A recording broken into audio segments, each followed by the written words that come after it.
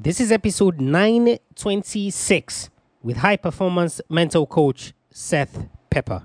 I finally I'd been 2 times, I'd been second behind Anthony Nesty. And so my senior year, that's that third time's a charm.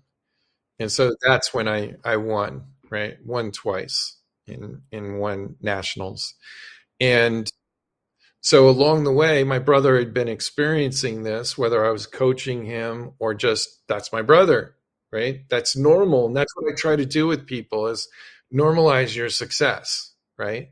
So see where you want to be in the future. Kind of like, when I put those pictures of Pablo the Olympian on my wall, it was to trigger this curiosity, this thought over and over. It's like a Post-it note, just to, put it on the wall to remind you to think about it, right? And so my brother was experiencing that firsthand because he knew me, he grew up with me, and all of a sudden I see my brother doing these things. Oh, I can do that, right? Welcome to Athlete Maestro, a podcast tailored for athlete development, improvement, and peak performance. And now, here's your host. I remember previously on the podcast, guys, of course, when we were looking at, her name skips my mind now, who, of course, was one of the first athletes, or the first athlete to win multiple medals at both the summer and winter Olympic Games. So, of course, you know how difficult it is, right, to win medals at the Summer Olympic Games. When you now do it, right, at not just the summer, but also the winter Olympic Games, it tells you how special that athlete is. And that's why my guest today on the podcast is also special. Now, he hasn't won multiple medals at both the winter and summer Olympic Games. But what he has done is that he has gotten to the point where he is at the epicenter of the world of an athlete and the world of a coach. This is someone who succeeded immensely as an athlete, winning a national championship, multiple medals as well in his sport of discipline, swimming. And of course, his brother followed his path as well and was a national champion. And has then transitioned into being a coach who has helped many professional athletes achieve their goals in sports. That's why I said he's at the epicenter, right?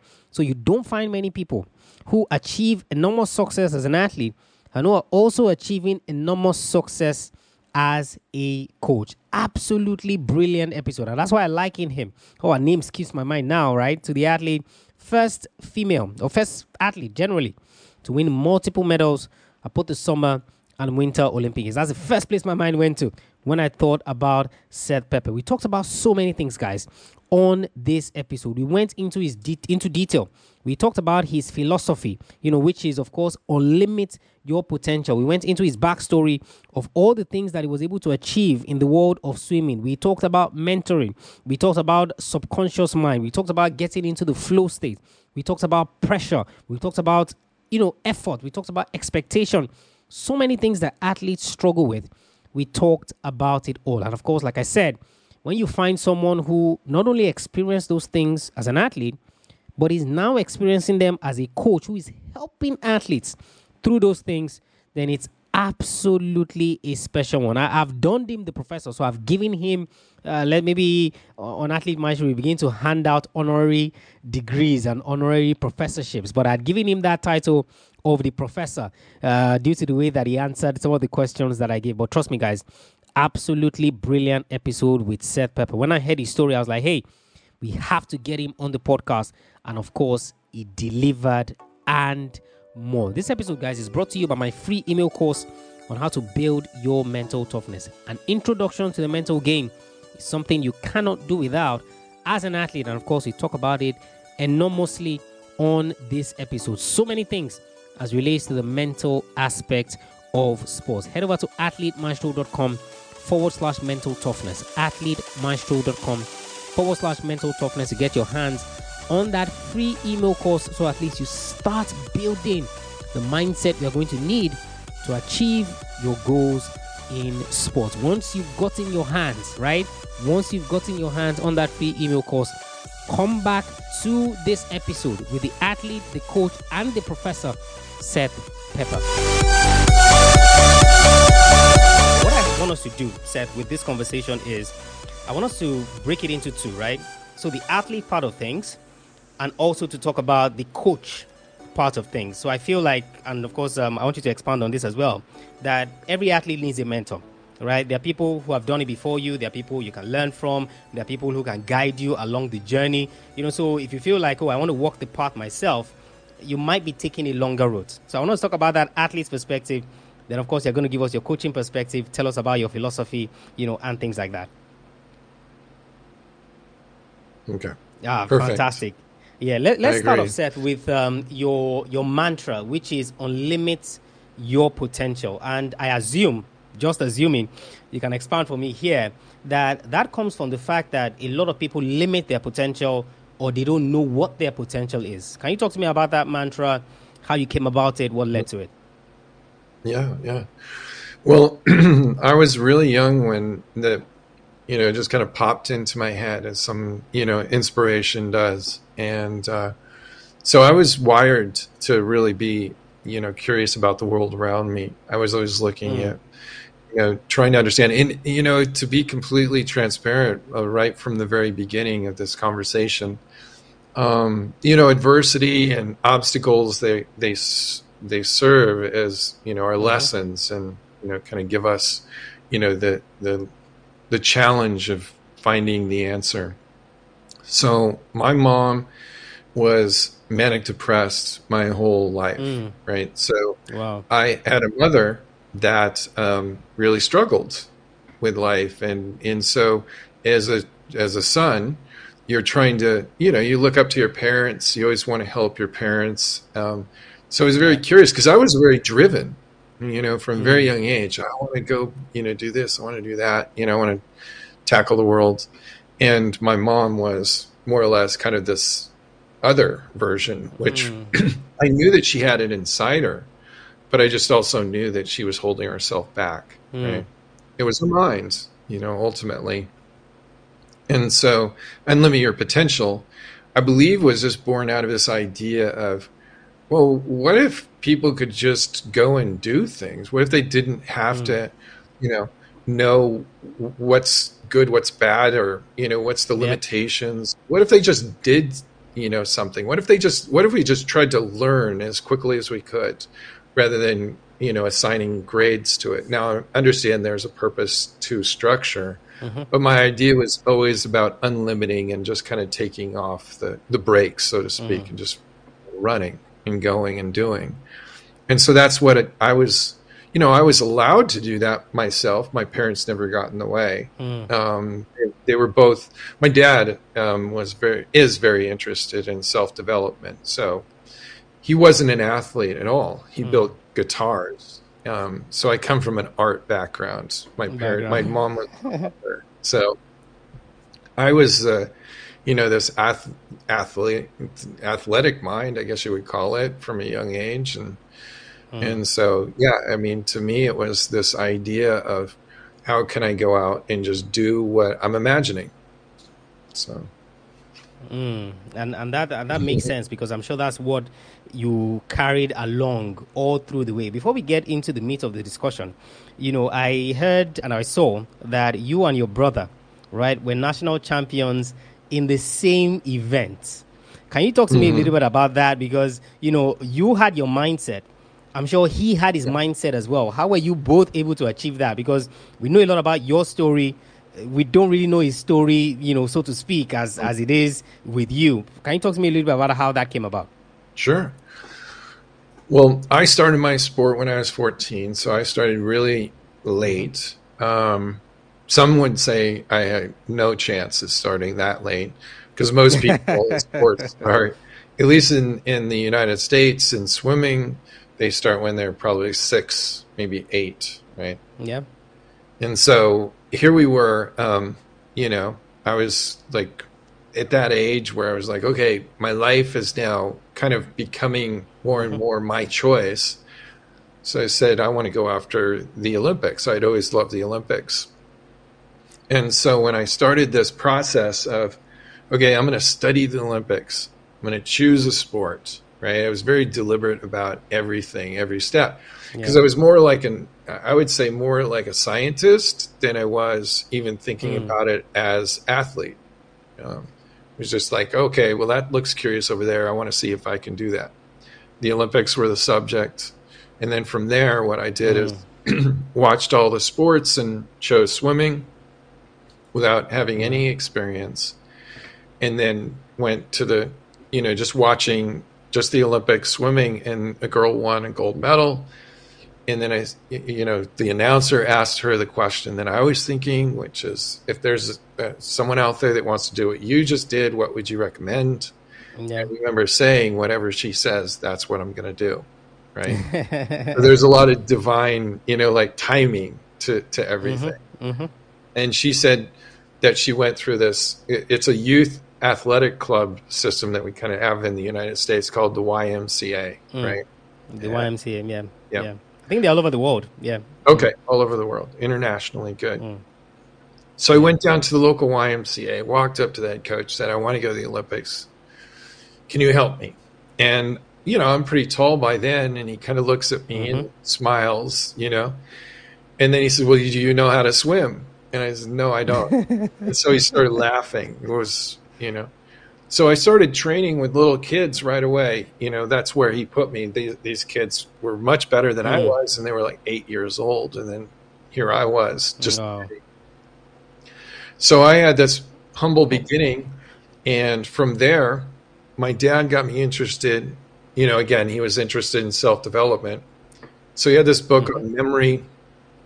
In that book, it had this well-known study that was happening back then in East Germany. And they were comparing these groups of basketball players. They were practicing free throws. One group, all they did was physical training the whole time. And then they had this group that spent part of the time physical and part of the time working mental. And I didn't know that you could train your mind at all. All I knew was the body training that was traditional. And then there was another group that didn't even touch a basketball. And so that was interesting. These people are going to be tested, and they're just using their mind. That's it. So results come back. The group that scored the lowest was the one that was physical only. And then the mixed group scored the highest.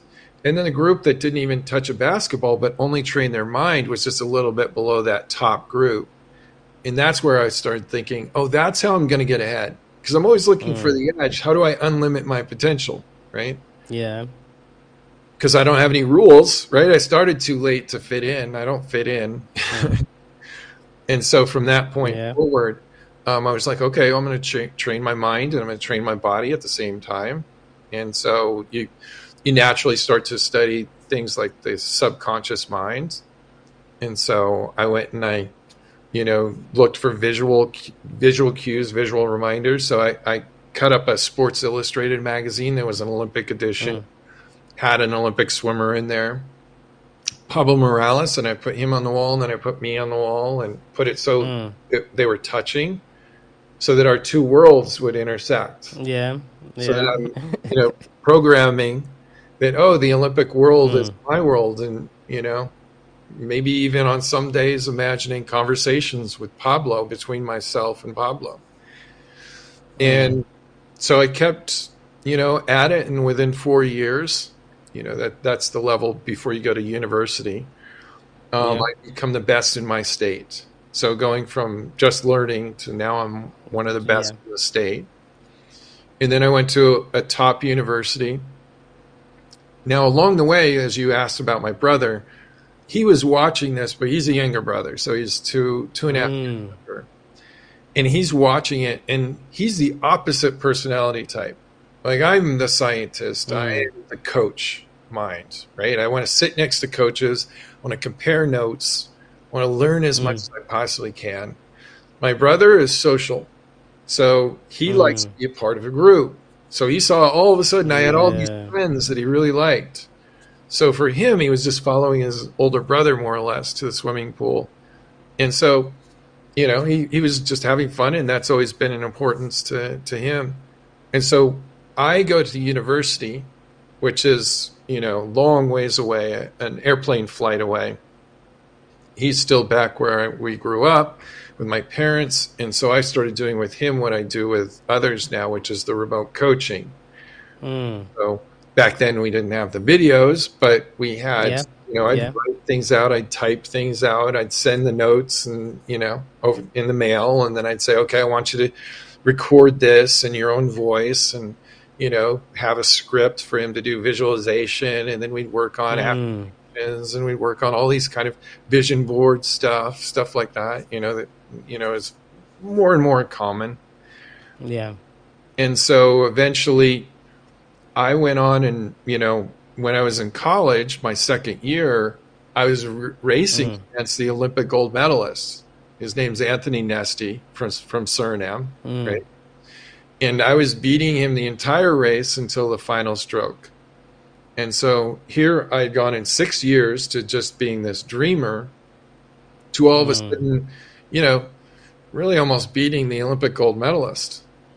And that's significant in a short period of time. And so the coaches saw this and they started asking, do you have any relatives? Do you have any brothers?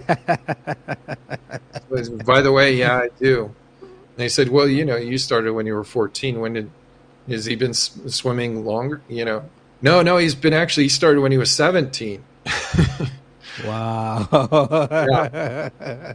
So they said, okay, well, we'll take a look. They took a look and they said, okay, well, he's still pretty raw, but if he'll go to, an in-between college, a junior college, and put 1 year in and prove and see some improvement, then, we'll take another look. He did that. And eventually he went to the university. They liked what they saw and he went to the university. So eventually I became my final year of university. I finally I'd been 2 times, I'd been second behind Anthony Nesty. And so my senior year, that's that third time's a charm. And so that's when I won, right? Won twice in won nationals. And so along the way, my brother had been experiencing this, whether I was coaching him or just, that's my brother, right? That's normal. And that's what I try to do with people is normalize your success, right? So see where you want to be in the future. Kind of like, when I put those pictures of Pablo, the Olympian, on my wall, it was to trigger this curiosity, this thought over and over. It's like a Post-it note, just to, put it on the wall to remind you to think about it, right? And so my brother was experiencing that firsthand because he knew me, he grew up with me, and all of a sudden I see my brother doing these things. Oh, I can do that, right? So his final year, he had qualified for nationals. He gets into the final heat. He's what we call the dark horse. He's on the outside because they circle seats, so they put him over on the far side. No one expected him to do well. There were Olympians in there. There were national champions in there. It was the fastest heat ever assembled. And then my brother, we call him Marty Moose, over in the end. But we kept it really simple with him because so much can happen when you unlimit your mind. You start to unlimit your potential. So with him, it was very simple. He's a lot less technical, as I said. So with him, it was, your brother did this, you can do it. Yeah. Knowing that a younger brother, all they really want to do is beat their older brother, right? That's how simple it is for him. It's like, well, Seth did this, I can do it. Watch me. So he dives in the water and he takes the lead by a lot, half a body length, the entire race, and beats the fastest field ever assembled. And he becomes a national champion. And so we become the first brothers to ever win the same national title in the same event in the history of swimming. Completely opposite. Oh, that's a completely remarkable story. Wow! Because I thought your story was fascinating, right? Hearing your brother's story now, it makes it even all the more special in the sense that Seth and his brother have like amazing stories. Wow! Like I'm literally just shocked because I was curious to find out how that played out and how he was able to achieve that. Would you say he would have achieved that if you weren't an athlete already? I would say he wouldn't take an interest in sports because it was just very, I didn't see it. I mean, I'm going to sound like completely like I missed misread all the cues, but I remember saying to people, my brother is so good at losing to me, right? Like I was oblivious to the fact. It seemed like nothing bothered him when I was faster. And the coaches said to me, they said, no, it's the opposite. That's why we put him in the lane next to you, because all he wants to do is beat his older brother, right? So when he actually won, it was televised, international TV. It was a big deal. And so it was the biggest upset of the meet. Wow. And they went, they got down to the edge of the swimming pool and said, wow, this is the biggest upset of the meet. Martin Pepper, this must be the greatest moment of your life, right? As you would assume, if it was me, yes. But you assume that with my brother. And my parents had always told us to be sincere, be yourself, So he's going to give an honest answer. And he thinks to himself and he goes, no. And he swims away. Because it wasn't his biggest moment. He actually fired see the transition of being the performance coach, whether it's athletes, coaches, or now I work with business and then arts. My brother's biggest dream for him, because he's an outdoors person, he got his doctorate in geology, so he's Dr. Pepper, right? The real Dr. Pepper. And so his love was to be on TV. He wanted to have his own show on the Discovery Channel, right? And I'm telling you all these details for a reason. Yeah. Because we did the same process, working with the subconscious mind, speaking things into existence, all those pieces that we hear about, and said, well, it worked in swimming, so why couldn't it work? And so what we did is we treated the video more like a moving vision board, if you will. So we would film these little featurettes as if they were already on the Discovery Channel, and we'd put the logos on, the video, so that they could see him as the end result, the same way we had worked with putting pictures of our heroes on the wall. And within a few years, the Discovery Channel, true story, Discovery Channel producer came and contacted us, and my brother got his own series on the Discovery Channel.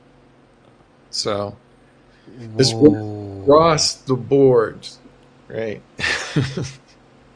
Whoa. So basically what you're saying, what I'm getting you say is that these principles are applicable whether you're an athlete, whether you're chasing a particular dream to achieve this other thing that is completely unrelated to sports. Because basically what you just told me was that he applied the principles that you teach to sports, got him a national championship, applied the same principles to pursuit of his personal ambitions, which was get on the Discovery Channel, and was able to achieve that as well.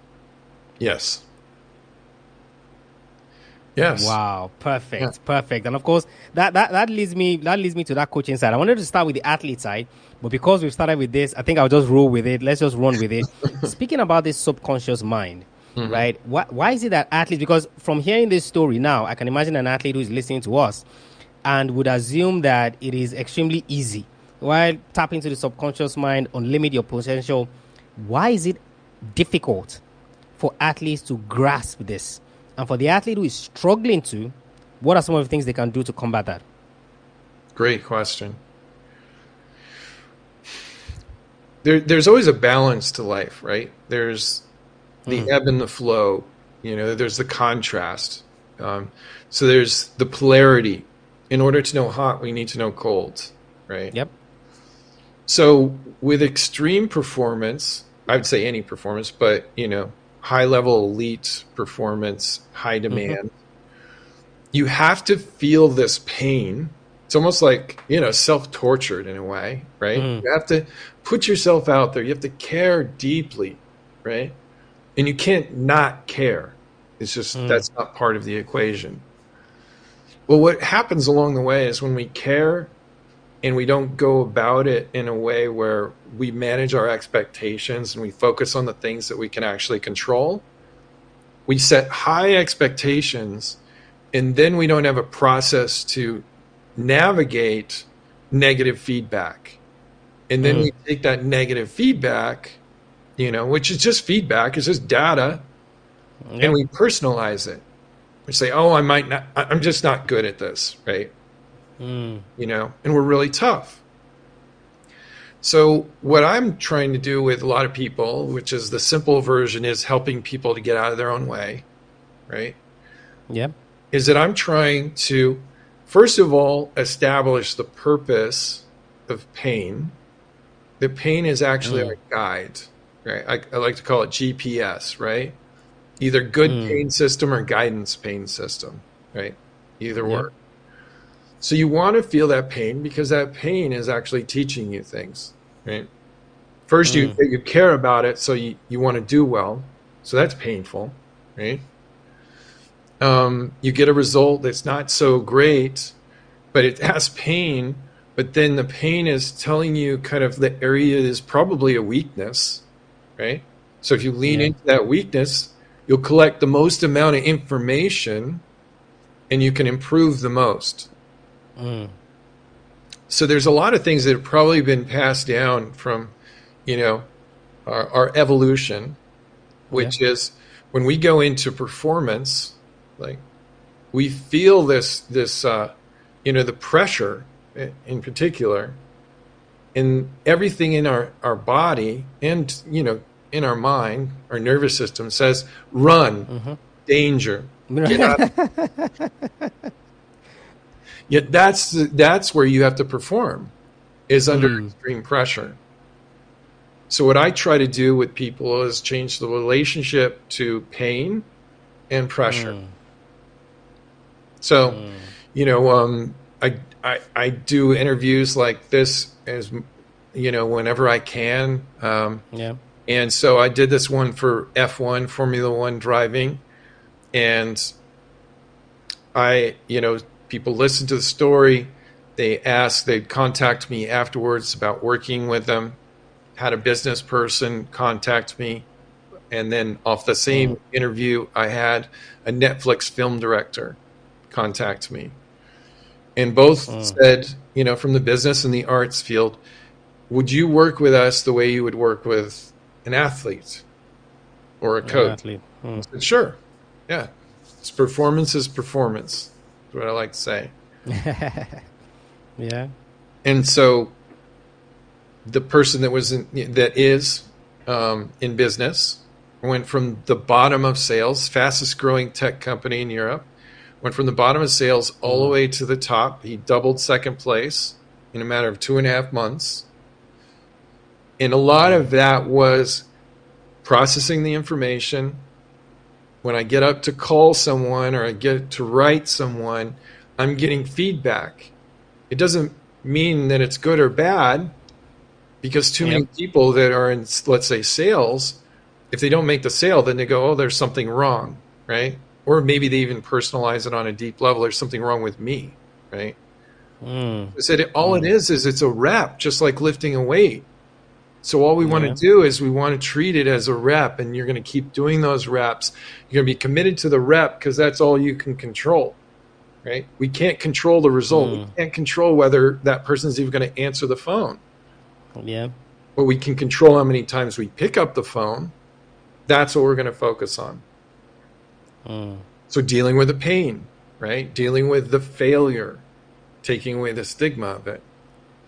That worked for business. It also worked for arts, but in arts, which was interesting, he had contacted me before he started his project years ago. And so we met and talked about everything, and he went into this meeting with the executives at Netflix. And he comes out of the meeting and I asked how'd it go, and he goes, it didn't go very well. I said, okay, all right. We'll process it. We'll go through it. I have something I'm going to work with you on today. So we went over pressure that day. And, what's the necessity of pressure in our life? Anything that we want to do in life, right, that has an opportunity, has something at stake. You're going to go talk to that person over there. You're uncomfortable. Why? Because we don't know what's going to happen. There's something at stake. And we really want that to go well, so it has higher pressure. So I showed him that we actually have to lean into pressure. Pressure is your friend. Pressure is where the opportunity is, right? Because everything in your body is saying, run, run, run, run, run. Get away. That's the lion, right? Again, that evolutionary sort of survival. So no, you have to be in that building. You don't want to be the one running out of that building because your opportunity is in that building. So he's like, oh, I love it. So he goes back in, has another meeting with the executives, and he comes out with this big smile, and he, wonderful. Well, what was the difference? And he said, well, after we worked on pressure, he said, I realized I needed the pressure. And he said, the next meeting I had, I put more pressure on myself because I just went in and told them exactly how I wanted to do it rather than trying to answer it the way I thought they wanted it to answer. That's what he had done the first time, playing it safe. And it just took off.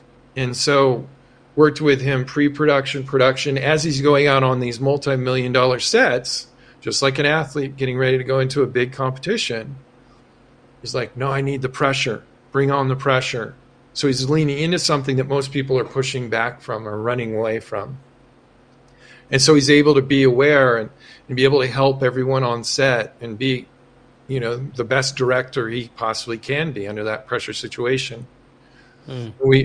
We went through production, and then we went through post-production and release. True story. His movie came out a few months ago on Netflix, and it was the number 2 movie in the world. Wow. Yeah. And it was his relationship to pressure. So here you have a sales example in his relationship to failure and pain. And also we work on pressure with him as well. And then, the same in arts, and it works across the board. So there are 3 things that come from what you just mentioned, Seth. And I would do like a 2-in-1 combo, and then the last one will stand on itself. So the first thing is rejection. The second one is the kind of conversations that athletes are having with themselves. And the final one is pressure, right? The reason I'm doing the 2-in-1 for the first 2, rejection and self-talk, is that the undertaking that an athlete is going through, whether you succeed, whether you don't succeed, there's something you're telling yourself. I'm good at this. I'm not good at this. I'm crap at this. I just wasted my time. I just did this. So there's a conversation going on. In situations where the thing doesn't go well, so the race doesn't go well, the match doesn't go well, then you're then faced with that rejection, which would then lead to whatever conversation you're having with yourself. I fail, that means I'm not good. Just like you said, talking about themselves. How is it that athletes can, one, better handle pressure, and for the athletes who talk to themselves negatively, because I assume that is the default setting of the brain, how can they change their self-talk? Great question. So self-talk is huge. I spend so much time. It's kind of probably like a nutritionist talking about water. It's everywhere. And because it's everywhere and it's right there and it's accessible, what do? We reach for something that's salty or sugary and fancy and different colors. But the thing we need the most is the simplest, right? So the same thing goes with the mind, right? And so when we process what just happened out there and we're dealing with ourself, right? We are our own trusted expert, whether we know it or not, because we've been hearing this voice, right? You've been hearing your voice, whether you know it or not, since you can remember, whether it's out loud or in your head. So when you say, let's say you're out on the pitch, right? Doesn't go well. One shot, let's just do one kick. And you go, oh, I suck. You're the expert in your world. So imagine the influence that you have on everything inside you going, well, they don't know the difference, right? So in our world, you're it. And so we must suck. That's how powerful it is, right? They've kind of quantified it and said that, we're 10 times more powerful than our world's greatest other expert, right? Yeah. So you could bring in these great thinkers, these great leaders, these great everything, the best in your sport. They can say all these wonderful things about you, but at the end of the day, you always win the argument that's going on inside. And then when you hear it out loud, it's got another factor of 10. So when you hear it out loud, it's even more impactful. So when I see like high-level professionals throwing something or getting upset and cursing themselves out, the level of destruction that you're doing right now. I could just come out there with a hammer and start beating up your equipment because you're doing the same thing with your words. Yeah.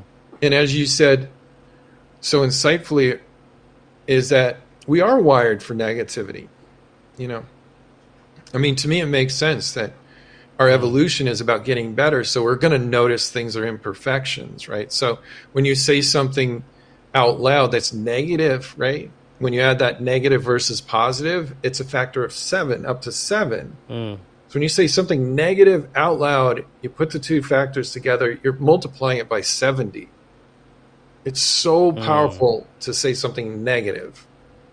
So we all are going to say something negative. So it's not about being perfect and always being positive, right? We're going to have moments. So with my own self, I have children, right? You have a child. And so they're going to push your buttons at times. May lose our patience. So I have to practice what I preach. And so I'll look at it and go, okay, I did just say that. Hopefully I'm not saying it to kids, but I'm saying it somewhere, right?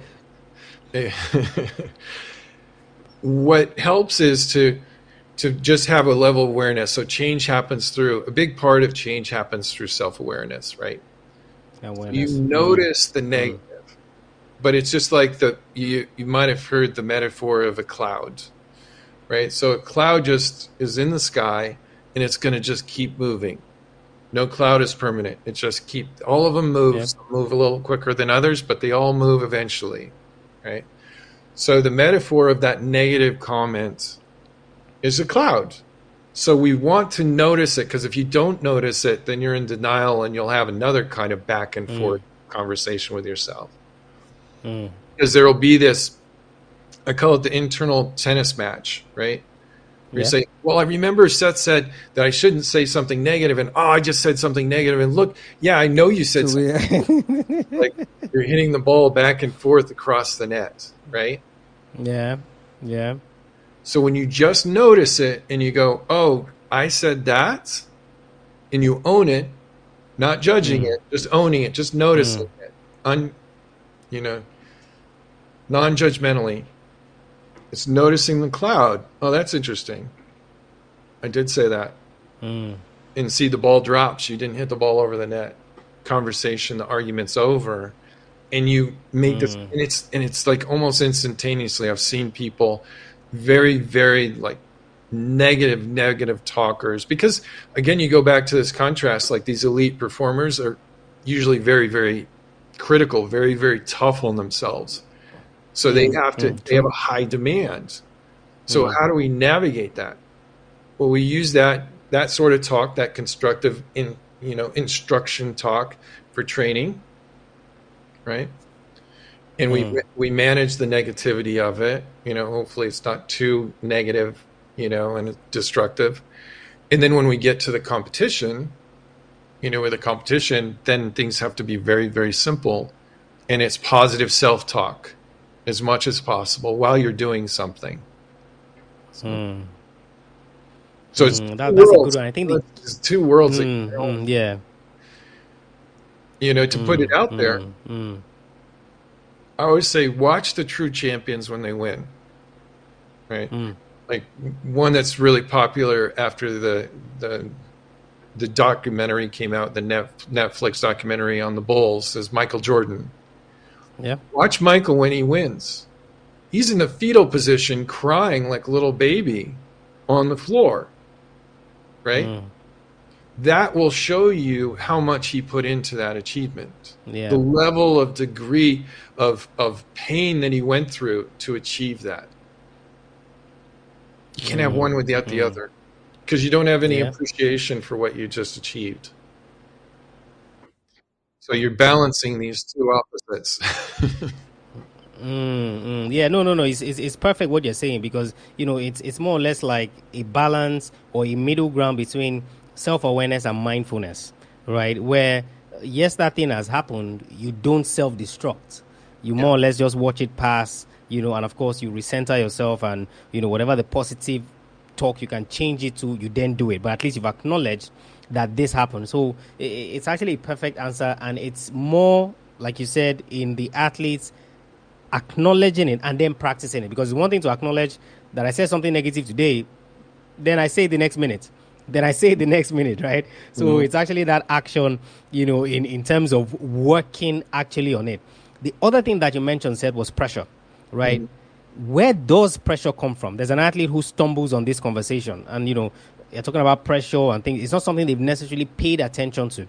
Where does pressure come from? How do they handle pressure? Well, I like to use metaphors because our minds are, whether it was through evolution, we were standing around a fire telling what just happened during the day, right? So that we can learn as a tribe, as a group. So I try to use metaphors and stories because our minds are wired for those. So the metaphor I like to use is surfing a wave, right? Because one of the reasons is because the people that get into the flow state, that get into the the moment, the zone, whatever the generation of that time is calling it, right? That's your optimal performance. When you kind of lose yourself in the moment. So every sport kind of has a different way of, I went unconscious, I blacked out. All these things are they're best when it's just like time stands still, those moments. We've all had those kind of moments from time to time. An athlete's trying to get there, a performer is trying to get there more often and for longer periods.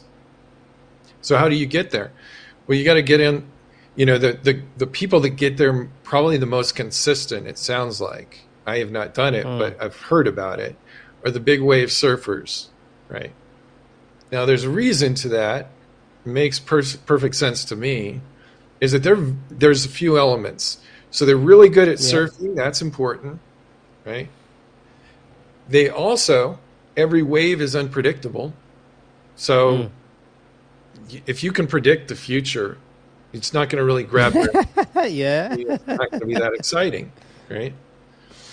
And then third element is pressure. Now, it's really practical with a big wave surfer because they could actually die if they crash, right? Yeah. And then if I'm working with another athlete, like let's say a football player, on the pitch, it's like, well, I know my life's not at risk like that big wave surfer, right?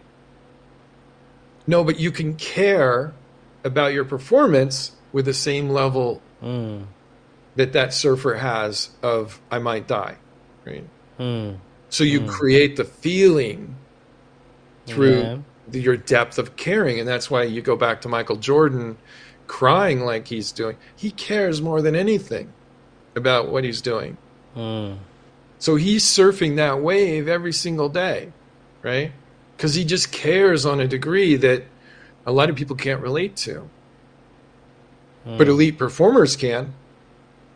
Well, it doesn't matter what walk of life it is, a business CEO or, entrepreneur, directors, producers, artists, sculptors, they can know exactly where that feeling comes from, that level of sincerity that comes from.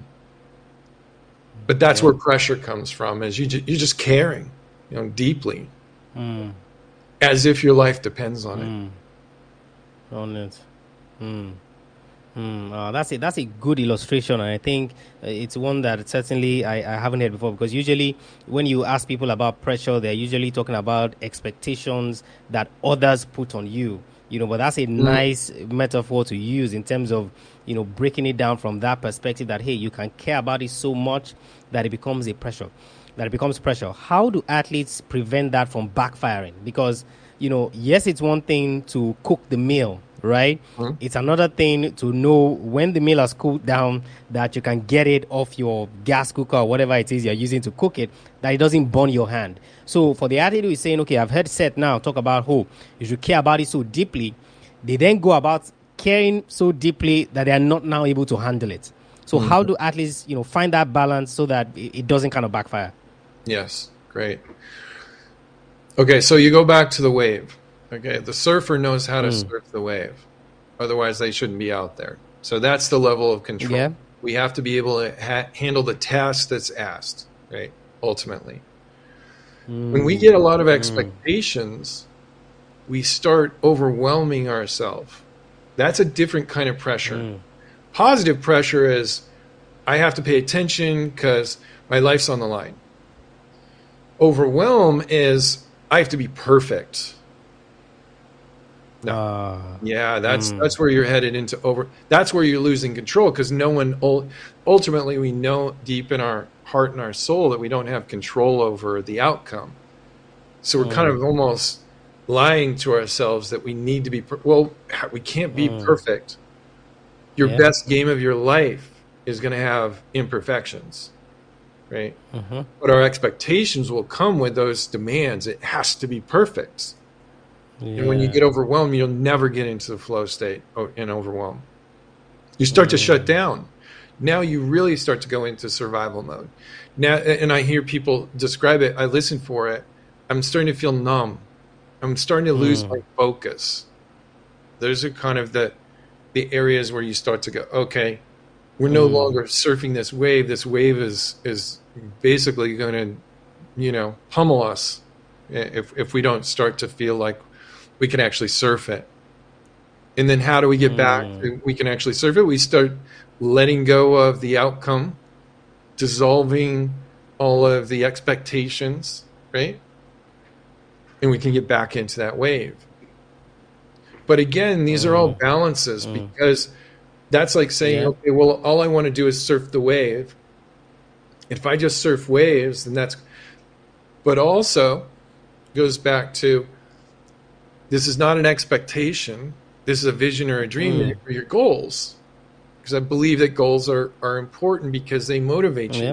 They help you to make sacrifices, right? So again, that wave has to be big enough to capture your attention. And so you're usually going to want to surf a bigger and bigger wave, generally speaking. And that's where your goals come in. But expectations is, I need my goals to happen. And that's trying to control something that's uncontrollable. You almost kind of deserve to have a life lesson of the wave crashing over the top of you. Because you're trying to control nature, and nature is not about being controlled. We know that. You see that in childbirth. The baby's going to come when the baby's going to come. You can't control it. Yeah. And that's a good explanation, because, I'm putting myself in the shoes of an athlete who is listening, and it actually makes a lot of sense. Because yes, I'm telling you to care so much about what you're doing, your endeavor, your sport that you're playing. But at the same time, I'm not saying that you should then have this lofty expectation. So more or less like comparing your care for the sports with the expectations you require for the sports. And I think that's where a lot of athletes make mistakes, where they say, because I care about this so much, then I should come first. Because I care about this so much, I should be a world record holder. Because I care. No. So more or less associating those. And of course, it then tilts the wave the other side, where it's now unhealthy pressure and the expectation. So, wow, that's a very, very nice way to break it down. And where that leads to, which is what you rounded up with, Seth, as it relates to that expectation and you not being able to control a lot of those things, you have a perfect example. And of course, I think this is where we'll dovetail into that athlete's part in terms of the Olympics. It was your dream to go to the Olympics. I was curious while I was researching you, and searching and going into detail about your past. I was looking for that silver lining that, Seth went to the Olympics. He was able to achieve this. He was able to do this, but that didn't come. So tying into you wrapping that, your last message up in terms of that expectation, talk to me about that experience. What was that like? How were you able to handle it? Because it's something you had wanted for so long. So quote unquote, you cared about achieving it so much? Mm-hmm. Well, as life will have it, everything serves a purpose, right? And so I believe in the Stoic, your obstacle is your way. Yep. Along the way, what looked like a detriment starting so late was actually a strength, because all I did was fail from the first day and not relate to it. Because if I started taking that personal, then I would have quit early, right? So I just process the information. So that actually is a huge advantage for what I do today. And then also a huge advantage by not getting the ultimate goal, because I literally did everything else but go to the Olympics. Every national champion, Pan-Pacific gold medalist. These are the other international meets that are in between the Olympics every 4 years. Yeah. World University Games, gold medalist, right? Did all these other things except for go to, as you said. And part of the story that I should include, because we talked about the vision board and Pablo Morales, when I won the national championship, the person that was at the awards ceremony that handed me the trophy was Pablo Morales. Yeah, it was Pablo. Now, Pablo came off my wall twice. That was the first time, which was the good one, the feel-good one. And then he came out of retirement, and he did what's knocked out of the Olympics. And all of a sudden, I'm racing against my idol for the spot on the Olympic team. And he took the spot that I would have taken on the Olympic team. And I was an alternate for the Olympics. And I missed it by 0.2, which is a couple of inches, I've been told. And so he went on and won the gold medal. He was the story of that Olympics. And then 4 years later, got even closer, right? I was I was fourth in the world at the time with the time that I went, but I was the fourth fastest American. So if I would have swam for any other country, I not only would have gone to the Olympics, but I would have been a medal hopeful, right? At the Olympics. And I missed it by hundredths of a second, like a fraction where you can't even physically see the difference between there's a guy walking on the planet that's an Olympian and I'm not, and I don't get that title and he does. But you wouldn't have even, the physical eye, you couldn't even see the difference between our performance.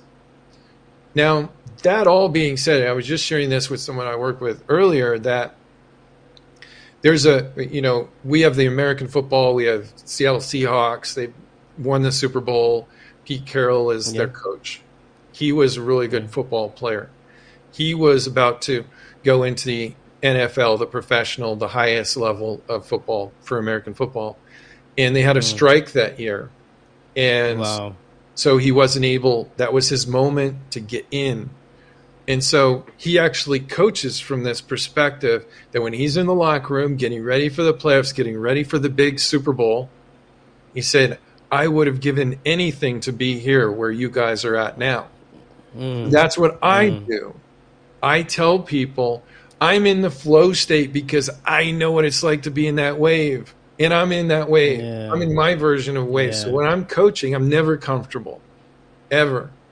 Right? I'm always in this, flow state of like, I know what I want to work on. I know what would be helpful, but I got to meet you where you're at. So I don't know exactly what that is. And it's going to happen organically between the two of us surfing this wave at the same time. So I wouldn't have been able to appreciate that, I don't think, if I would have gotten everything. I wouldn't have been as hungry. I wouldn't have felt the pain on the level that I did, of the disappointment, where you trained your entire career, but really you got 4 years in between for a race that's about a little over 20 seconds long, right? Everything comes down to this very short moment in time. And if you're out, you're out. If you're in, you're in. And I was just slightly out. And so I can coach from that perspective as well, to be able to say, you know what? It's worth the risk. It's worth it. Because I changed. It's my character. It's who I am. Right? You don't get the golden ring, but you know you could have gotten the golden ring. There's something to it there's a humility to it. that you learn. And that's what I've helped people, these top professionals, whether it's athletes, coaches, business, or in arts. And when they win, because they win their version of winning, and I say, what does it feel like? I'll always ask them right there, right? And it's always the same answer, the variation of the same answer, which is, I want to go do it again. See? Yeah. It's not fulfilling. Winning is not fulfilling. It's worth it because it gives us, a kind of like it gives us a trajectory. It gives us a timeline so that we can measure things and we can go towards something, right? And make all these sacrifices. But the journey along the way, which we all experience, not just the winner, right? Yeah. We all experience, depending on how sincere we are with our efforts, that's the reward. So that's when I bring them back into the moment of now. This is it. We're feeling our bliss right now, surfing the wave that we're at right now. And the wins will come, but we're not going to focus on winning. We're going to focus on the process. That way, when you do win, you are doing a lifestyle of winning, so it'll happen over and over. It won't just happen as one achievement. That's a good one. And, it kind of relates to my story as well, which was one of the things that I also saw, which was a connecting point. So I wanted to be a professional soccer player. So you guys call it soccer, we call it football. And the agreement I had with my parents was, hey, go to school. When you're done with school, you can do anything it is that you want to do, and I went and picked the hardest course I could pick, which was law. So I read law, and just before I was about to graduate, right, I tore my ACL in my knee, and I told myself, I was like, I couldn't have torn my ACL at any other point, right? Why did it have to be just when I was graduating, when I was going to get the opportunity to then pursue this? And of course, at the time in Nigeria, we didn't have ACL reconstruction surgery doctors, so doctors who could perform that surgery at the time, because at that point, you still had to open the entire knee. They hadn't started this arthroscopic thing. So I had to wait months to travel abroad, get surgery. It muddled up the whole process. And I've gotten that question as well, Seth, that, you worked your entire life for this. This was something you wanted since you were 5 and all of that. How do you feel not achieving it? And the answer you gave is something that I mentioned as well. I did everything in my power, right? The parts that were outside my control, which I couldn't control, I don't fuss over it. I don't sit down and cry and say, oh, this didn't go my way and all of that. It would have been different if I tried to cheat the grind. But I didn't. I gave it everything. I was unlucky that I got injured at the time that I did. I was also unlucky that there were no doctors that could fix my knee right away. All of those were outside my control. So it kind of connects to what you're saying. And of course, the athletes who are listening as well, they need to fully understand that. Am I correct? 100%.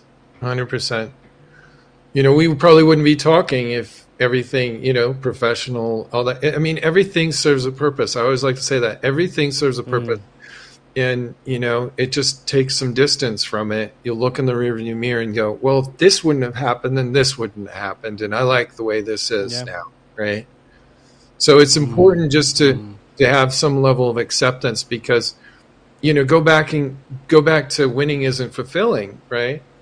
So it shows that even if you won 10 times, even if you went to the professional, like let's say you went to the Premier League, right? And you were on the ultimate team and you won the ultimate prize or the ultimate trophy, but you didn't enjoy it. It wasn't, your calling, and you were kind of forced to do it because you'd always been a football player, right? And your identity was completely wrapped up in being a football player rather than a human being, right? There's plenty of people that achieve the ultimate, but then when they're done, they have no idea who they are as a person. Yeah. So what looked like maybe a curse at the moment, it was actually a blessing because it forced you to go right away and figure out, who am I beyond this, right? I'm not just a football player. I'm more than that, right? I'm a human being, and human beings fail. We need to fail, right? When we're learning how to walk, average toddler falls 69 times every single day. We need to fail. So you get more in touch with who you are as a human being going through that experience. And what's interesting is we do want to care, right? To surf that wave and have that pressure. But at the same time, if our identity is completely wrapped up in that activity, right? I would say to a football player, right? You have to choose to play football. You're not a football player, right? What is that? Is that, your identity is completely just what happens when the game ends, right? Then you cease to exist. Yeah. Yeah. Yeah. And once you have this, because a lot of times when I start with people from the highest level all the way through, a lot of it starts with, okay, something goes wrong, and then it just starts to spiral. And then I get into the internal conversation of, oh, here we go again, or something like that, right? Immediately, what's wrong? There's no balance. Well, they've over-identified with their identity of the doing. Yeah, right? Yeah. It's no longer a choice. It's a necessity. I will not exist if it's not perfect and it doesn't work out the way I'm, needing it to work out. And then that's when things spiral because you have no counterbalance. So what's interesting is the more people know who they are outside of the pitch, outside of the sport, they get this counterbalance. And you see people, like maybe a professional athlete goes and has a child, and all of a sudden it puts it into perspective, like, oh, it's not all about the sport, right? I have a life outside of the sport. And then their performance goes up, which is interesting. Once you have that counterbalance and your consistency goes up, you keep it in perspective. So as I like to say, we want to play as though our life depends on it, knowing that our life does not depend on it. Yeah. Because then we have that healthy amount of detachment, and it'd be like you and I playing chess, or playing a game. Play it to your best ability. As if your life depended on it, that'll be fun, and I want you to know that you're putting it all, and I'm putting my all into it. But then when the game's over, it's a game, right? Yeah. Oh, that's a good illustration, and I don't want to digress. I wanted to continue on this line that we are, but I remember from your conversation with John, so on the Way of Champions podcast, you guys spent some time talking about the parenting angle of things, the sports parents angle of things, and that's one thing that I also, on this side, try to help parents with. And one of those key parts, which is what you mentioned, which is why I'm digressing, is that identity. You find parents who their children don't want to play sports because the parent has made sports a part of that child's identity, to the point that, like you mentioned, with the athlete who then gives birth and realizes, hey, there's more to life. That child eventually gets to a breaking point. He meets friends, meets other people, watches a movie, comes in contact with something that makes him realize that, hey, what are we doing, right? Life is not just about sports. How, as a parent, can you prevent or can you guard against making sports the identity of your child? So let's assume they don't know what to do, and I'm sure many parents don't know what to do. How can they guard against that? Well, everyone has a different journey. So I have two children, so I know firsthand that they come out wired with minor opposites. So the child has something. They come with their own journey, right? And their own wiring. And I think it's really important, and I try to be delicate with this and understanding, because I think it's easy to demonize the parent and say, you've never done that, right? You were living vicariously through your children, and you should have never put that pressure. I don't think a lot of parents have a lot of information, particularly in this fast-growing youth culture of athletics. So if they had the information, I wonder if they'd make the same choices, right? Because a lot of the athletes that do end up having kids, right? for me, I'll admit, we're around a swimming pool. The last thing I did, and it drove my wife crazy, was I didn't want to teach them how to swim. Right. Now I'm going to be safe. I'm always going to be watching, but it was getting to the point where they were way overconfident. They shouldn't have been around the water. But luckily they discovered the water on their own terms. That was my whole intention, was I want them to have their own relationship with this sport, with kicking a ball. I want it to be their idea, right?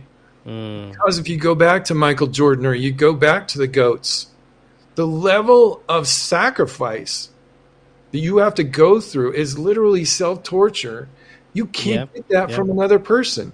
There is no amount of pressure you can put on a child to get that level of sacrifice. You have to be just born that way. You can be pretty good, but if you want to be, really good. I mean, for me, my whole, I told you earlier, my parents were artists. And so where did I come from? Why did I even think about sports? They didn't know anything about it. So my dad, true story, I went to him and I said, okay, I got this idea. I want to go to the Olympics. I'm going to go do swimming. And he says, oh, that's okay. That sounds fine. But you got to pay for it and you got to get yourself there. Right? Because he saw it as a hobby. He didn't know any different. And so that's exactly what I went into, was like, okay, well, that's fine. And I'm okay with that. And so I rode my bike 10 miles, I don't know the kilometer international version. Maybe that's right around 5, I'm guessing. 10 miles, right? Or no, you would be double, but a long ways. Just to get there. And, that ended up being something that, again, was the obstacle, which was just getting to work out. Was a long journey. And then when I got there, I didn't waste those workouts because I had to sacrifice so much just to get there. And then I had to pay for it, right? And then when I got to university, we do in swimming, we do, these kicking sets, where you just use this float, the flotation, the kickboard. You just use your legs. Well, no one could kick as long or as fast or as hard as I could. And I know it's because of those years of riding my bike to work out, right? My legs were stronger than anyone else's. Yeah. And I had to, I had to own the sport for myself.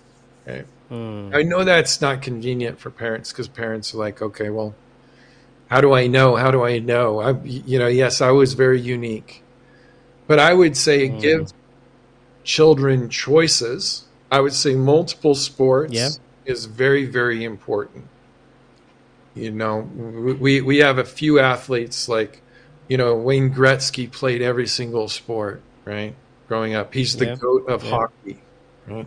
American football, we have Patrick Mahomes doing things that people have never seen before. Why? Because he scrambles. Because he didn't just play American football. He played all these other sports, right? He finds a way to get the result that he's looking for. So, and it gives him changes, and also there's less stress on the body. We see these overuse injuries from younger and younger people. And I think the only way that, that someone ultimately is going to make those sacrifices is if it's their idea. It has to be their idea. And I think that illustrates it perfectly. And I like, actually, the point that you make, in the sense that you believe that if parents knew better, they'll probably do better, because I don't think that anybody would deliberately, want to sabotage their children, and make sports their entire identity, where it then goes on to affect them later. But this has been a fabulous conversation, Seth. I was going to go a little bit more into, that athlete perspective. But the final 2 questions I want to ask you, might also take us some time. So I think I'll just head straight to it. Now, the reason I named the podcast Athlete Maestro was because I wanted to help athletes master their craft. Like you talked about with the parents, the athletes, at least on this side, didn't really have the information they needed. Like you said, you stumbled on books that your dad had, and you knew about the mental game. So that's why I started the podcast, to create that educational content, helps athletes master their crafts of being athletes, the mental aspect, the physical aspect, the business aspects of sports. What, in your estimation, does it mean to be a master of your craft? Yes, good questions. I go back to a very simple idea that it's a principle that I try and not only coach by, but also live by, which is your thoughts become your words, become your actions, right?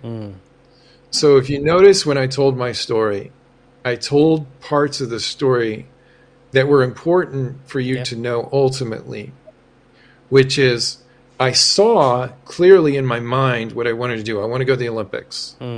I spoke clearly once I got clear on it between my ears, right? And then I could go speak that truth to strangers, coaches. And even though he laughed, he was okay with it because I was clear. So what I try to do with people is to get them to understand that these are life skills. This isn't just about performance in one area of your life. This is everything. This is a human experience. What's your relationship to pain? What's your relationship to pressure? Failure. Your thoughts become your words, become your actions, so that you can actually, because I'll work with an athlete younger, and then we'll work on them going to the university maybe, and then them going into the pros maybe. In every step of the way, there's always going to be transition points where you have to go speak your truth to the next team, to the next level. And so that, I think, is very, very important for people to understand. Do you know who you are? Like that's really an important, valuable thing for you to understand, that there is only one you in the world. And that is like your superpower, your authenticity. Yeah. When you go and talk to someone, you have to know that you're special, that there's something different about you. And then when you talk to someone, you have to know there's something special and different about them. And most likely they want to talk from their needs. So you accept that. I'm going to get to understand the uniqueness of this person and their needs, and then I'm going to show them with my thoughts and my words that we need to come together because we can do what they want to do as one. So life skill, your thoughts become your words, become your actions. And it changes how that player is doing, And then it changes their relationship to authority, perceived authority, right? And then their life becomes their own. Because you can go after you're done with, the pitch or, any sport, and you can take that straight into the business world.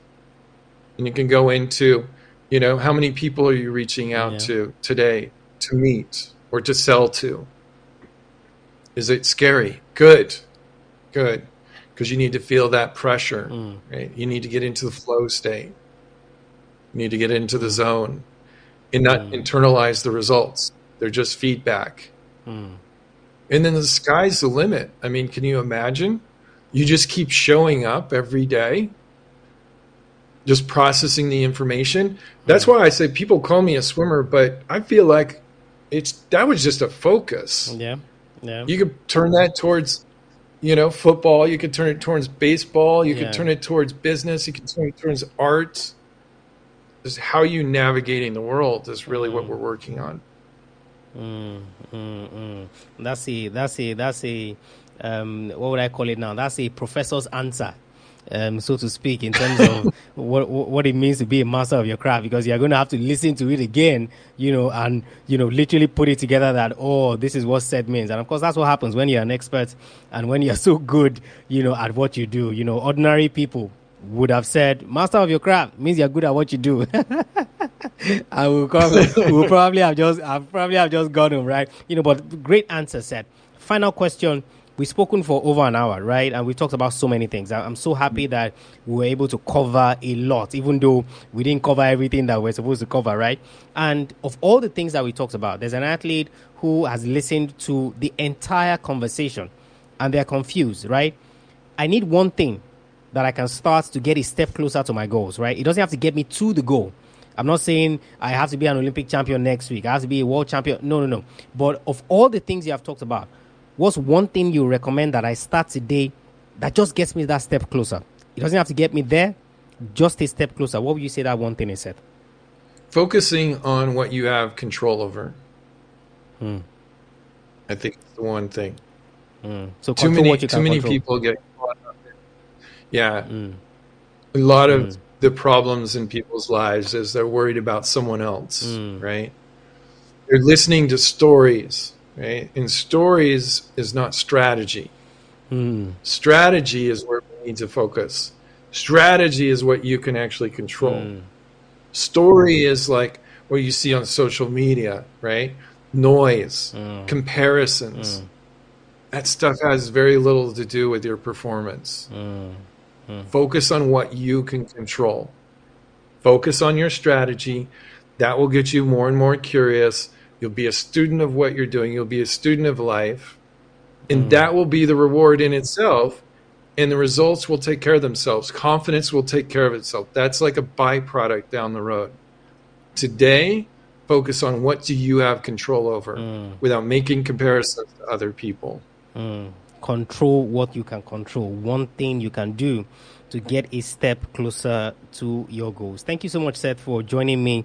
Like I said at the start, you're right at that epicenter, and it's a testament to the great work that you do. All the things you achieved as an athlete, all the things you're achieving as a coach as well, and of course your willingness to share that knowledge, to share that education, coming on a podcast like this, just sharing your thoughts generally. You didn't know me from anywhere. I reached out to you, and of course you were here, so I really do appreciate your time, and I thank you for coming on. Thank you. It was a pleasure. Please tell us how we can find you, how we can follow you, the great work that you do, where we can connect with you. I think you're on Instagram. I'm not sure, but tell us how we can find you. Probably the easiest is just my full name.com. So Seth Pepper at .com, and then it's the same for all the different social media. So yeah, Instagram, LinkedIn, all of them. Yeah. Oh, fantastic. We'll put that in the show notes, and of course, you guys can connect with Seth, and of course, ask him questions, anything you need more explanation on. I'm sure when his time permits, he will definitely respond to you and give you answers that you need. Thank you so much, Seth, once again. Thank you. It was an honor being here. I really appreciate it. So just like I've said, like hundreds of times, because this is episode 926, like when I tell you that an episode was good, right? Just believe me and listen to the episode. For all of you who listened right through and you've gotten to the end or you've gotten to this point, of course you can see what I was saying. Look at Seth's story, right? This is a guy who started out as an athlete, not at 4 years old, not at 5 years old, right? He started out as an athlete as a fully grown teenager. And of course you hear his brother's story as well, who even started later than he started. But he went on to achieve all the things that he achieved in the world of sport. Absolutely remarkable.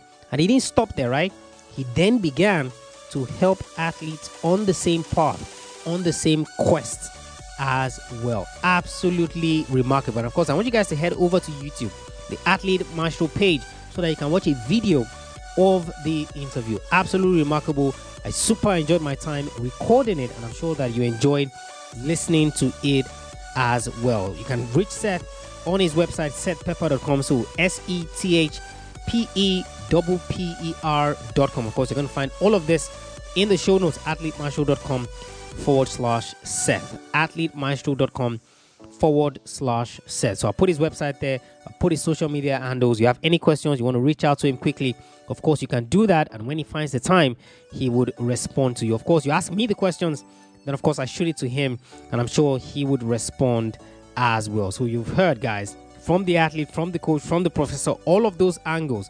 Trust me, you have everything that you need to at least begin to pursue your goals in sports the right way. At least to begin to pursue your goals in sports the right way, so that you don't miss episodes like this, guys. That's why you have to subscribe to the podcast. You can also recommend the podcast, guys, to your friends, so that they also have something they are listening to. athletemaestro.com/subscribe. So that's where you learn how to subscribe. That's also where you learn how to leave a rating and review. athletemaestro.com /subscribe. Do not forget, of course, to share the episode with any athlete, anyone you think would benefit from the lessons, of course, we're sharing in helping you master your crafts in sports. athletemaestro.com /subscribe. If you have any questions whatsoever, send me a mail, tola@athletemaestro.com, tola@athletemaestro.com. If you want me to answer those questions on the show, send them to friday@athletemaestro.com, friday@athletemaestro.com. Of course, do not forget to get your hands on that free email course, how to build your mental toughness as an athlete. athletemaestro.com /mental toughness. athletemaestro.com /mental toughness. I'll catch you guys on the next episode of the show. Remember, knowing is not enough, you must apply. Willing is not enough, you must do. I want you to go out there, learn all the lessons you can from Seth Pepper. I want you to go out there and I want you to be a maestro today and every single day.